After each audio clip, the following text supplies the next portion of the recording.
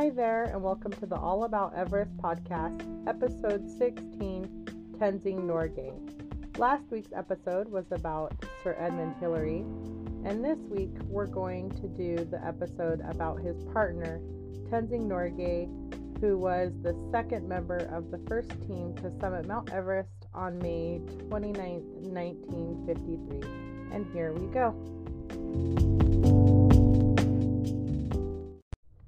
Today is the 36th year since Tenzing Norgay's passing on May 9th, 1986 at the age of 71. So I felt it was fitting to post this podcast episode today. I was supposed to post it on Friday, but I had all of my kids here for Mother's Day, and it's been a couple years since I've had them all at once, so I decided to be a little selfish and enjoy the weekend. So I'm posting it today instead because it is fitting. It's been 36 years since one of the most important men of the 20th century passed away. Before we get to the bones of this episode, just a couple Everest updates for you. About 50 people have summited so far on Mount Everest, most of them from Tibet, and are part of the Chinese and Tibetan teams. And on May 7th, Cami Rita Sherpa reached another Guinness World Record. His was the previous, and he has summited Mount Everest 26 times. He was part of the rope fixing team this year.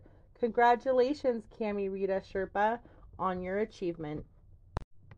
And congratulations to the rest of the rope fixing team to be the first ones to summit Mount Everest on the Nepali side this year for 2022. I do have some unfortunate news. The second death on Mount Everest has occurred this year. The Russian climber Pavel Kostrikin died at Camp 1 on Mount Everest, and they believe that it is because of altitude sickness. So, thus far, 2 people have passed away on Mount Everest this year. Looking at past data on summit attempts on Mount Everest, May 19th seems to be a reoccurring date. But who knows this year, because after talking to some of my friends who are currently on Mount Everest, the jet stream is acting a little weird this year. It's not sitting on top of Everest like it usually does, and the weather's been a little off. It's not typical of Mount Everest weather this time of year. It's a lot warmer than usual, drier than usual, and the wind is not as strong as it normally is.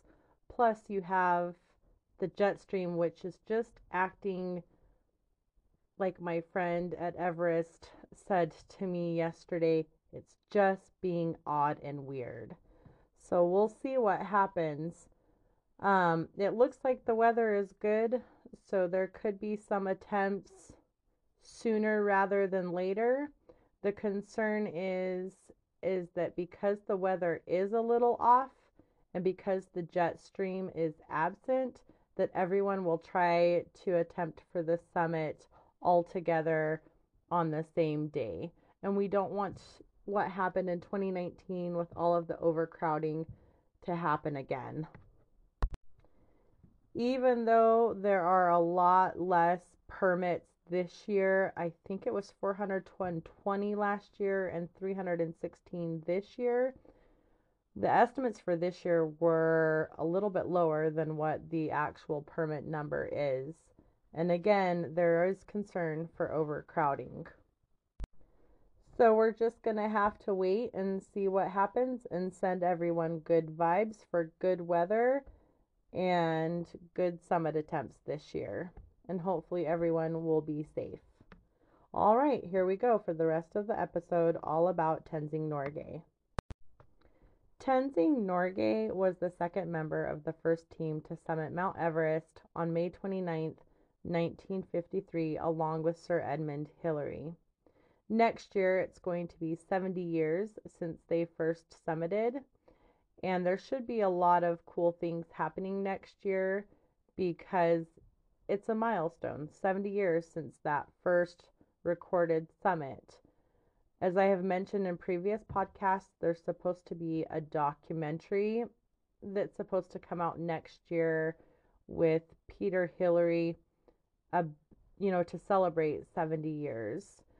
So I hope to see that. I haven't heard anything new about the documentary. Tenzing Norgay's achievement a lot of the time has been minimized because he's not a Westerner, but it seems like the last couple of years, with people being more culturally aware, he's being celebrated just as much as Sir Edmund Hillary, which I think is a fabulous thing. Tenzing Norgay was born in May of 1914 in Tibet.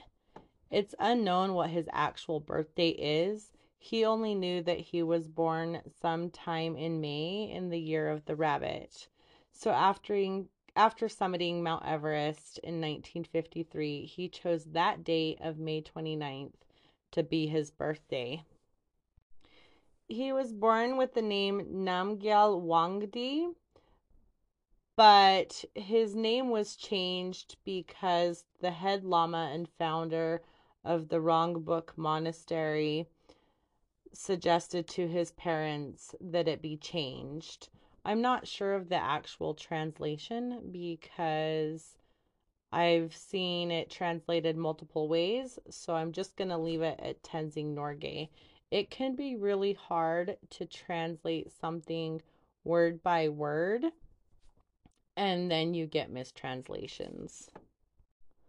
As a child, he did spend some time in the Khumbu, and then later as a teenager, he ran away twice, once to India and once to Kathmandu.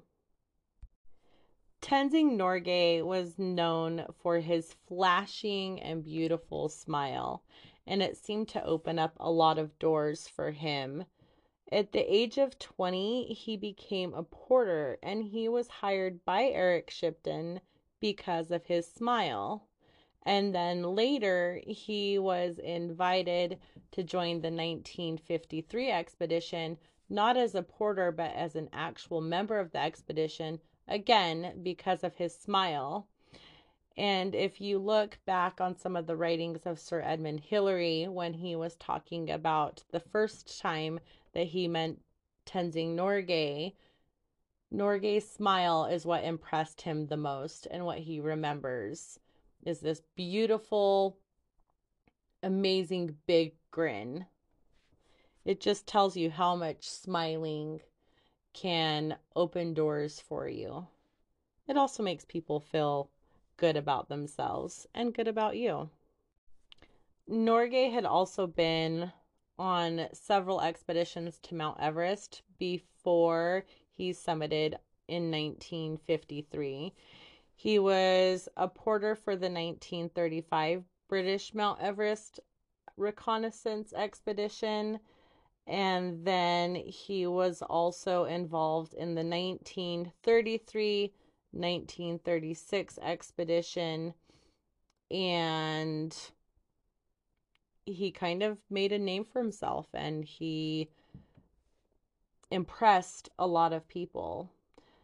He was also on an expedition in 1947, and as we all know, because he was the first person to summit Mount Everest in 1953, all of them failed. He was also on another Everest expedition in 1950 and 1951 with the British, and then in 1952 he was on two Swiss expeditions that also failed to reach the summit. So when he started out on his 1953 expedition, he had already been to Everest 6 different times. And this time, which was different from the other ones, he was actually part of the expedition team. He was guaranteed that he was going to be one of the people that was going to attempt to reach the summit. it was a big opportunity for someone like him, especially with the majority of the mountaineering and expedition community being Westerners, a lot of them British, French, Swedish, even American. And he came from such modest means. He grew up in a very small village in Tibet and Nepal, and he was not educated like a lot of the Westerners were. Yet there was something about him and about his demeanor, as well as his experience and his physique, which caused John Hunt to add him as an expedition member. While they were climbing Mount Everest, Tenzing Norgay actually saved Sir Edmund Hillary. Hillary was falling into a crevasse, and Norgay was able to stop it by using his ice axe. One of the other things about the summit is that Tenzing Norgay is the only one with a photo of that first Everest summit achievement, and it was because he didn't know how to work the camera, so he wasn't able to take a picture of Hillary. And as with everything Mount Everest, there's some contradictory information regarding that photo, because Norgay later said in his autobiography that he asked Hillary to teach him how to take a picture, and then he asked Hillary if he could take a photograph of him, and Hillary declined. This became very controversial. Some people even said that the photos were fake, or that Hillary never reached the summit because there was no photographed evidence. Their achievement was really celebrated by the British Empire. Queen Elizabeth had been crowned that same time, and Sir Edmund Hillary received a knighthood, yet Tenzing Norgay only received the George Medal for his efforts. Nowadays, a lot of people recognize how unequal it was, but back then it was unfortunately kind of the norm. Over the years, we've become culturally more educated and less biased. Tenzing Norgay was married 3 times. His first wife, Dawafuti, died extremely young. They had 2 daughters and a son, and his son died at the age of 4. His daughter Pem Pem is the mother of Tashi Tenzing, who would also climb Mount Everest and establish himself as a mountaineer. Tenzing Norgay's second wife, Ang Lamu, he married her after his first wife passed away. They did not have any children together, but she treated his 2 daughters from his first marriage as her own children. And then he married Daku, who was his third wife, and he practiced polygamy, which is acceptable in the Sherpa culture. Other cultures as well. I grew up in a polygamous community, so, if it works, it works. Daku and Tenzing had 3 sons, Norbu, Jamling, and Dami, and 1 daughter. And Jamling would also become a mountaineer and have his own mountaineering achievements. Jamling also wrote a really good book about Tenzing Norgay and also his own climbing experience, but it really was open about the differences between Sherpa achievements and Westerner achievements, as well as how the Sherpa community, as well as the Sherpa porters and mountaineers, were treated less. And that is something that has continued to come up over the years, especially in 2014 and 2015, as well as the scuffle that's well known about 2013 when there was a scuffle on Mount Everest between some Westerners and some of the Sherpas. And I've mentioned that previously, and you can go back and listen to previous episodes if you need to. Tenzing Norgay wasn't known just for his achievement of reaching the summit of Mount Everest first along with Hillary. He was known for all of his mountaineering achievements, and he was even listed as one of the 100 most influential people of the 20th century by Time magazine. Norgay passed away in Darjeeling in India on May 9th, 1986 at the age of 71 from a cerebral hemorrhage, and today marks the 36th year since he passed away. What amazing achievements from someone who came from such a small and rural and even unknown at the time area. It just shows what you can do if you want to succeed. And his smile definitely opened doors. While I was researching this episode, I was looking through a lot of pictures, and it seems like every single one, he just has this big flashing smile that makes you want to smile back. For further reading and also watching, if you haven't already, you really should watch the 1953 documentary, The Conquest of Everest. But if you do watch it, try to watch the one that was just redone. They've really fixed a lot of the graphics, and so it's definitely more clear and more high def. If you can find it, there was a really good article in the 1955 Sports Illustrated with Tenzing Norgay on the cover.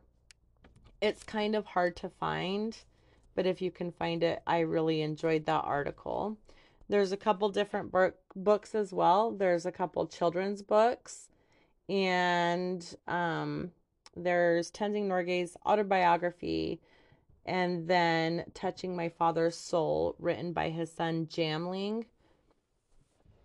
It's really good reading if you're looking for more information.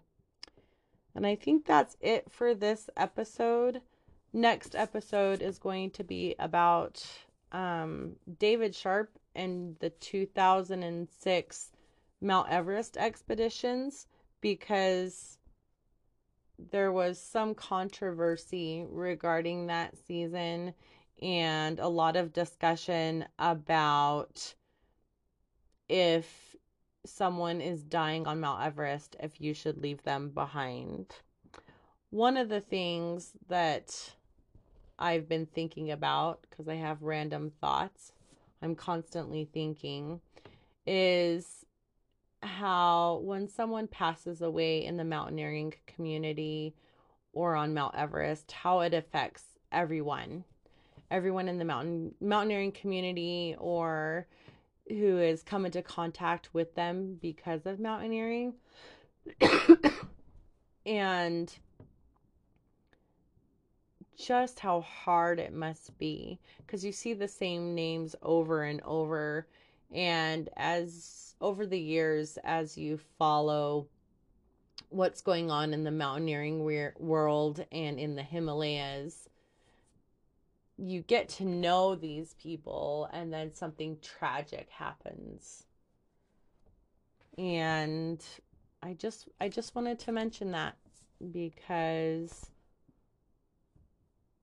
it just seems like the more I get to know these names and their achievements and what they've done, and then to find out, oh, well, this person died last year in an avalanche, and this person died this year because of altitude sickness.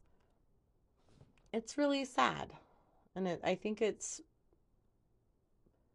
more sad because you've followed them for so long. It's almost as if you know them. So my heart reaches out to those who've had family members pass away this year in the Himalayas and also on Mount Everest. I think besides the 2 deaths on Mount Everest, there have been 2 more in the Himalayas this year. As usual, please subscribe, rate, follow, comment. It helps me continue to be able to do this podcast. And we've reached over 10,000 listeners since I started this podcast in January. So, from the bottom of my heart, thank you so much for coming back. And thank you for listening to this podcast. See you on Wednesday.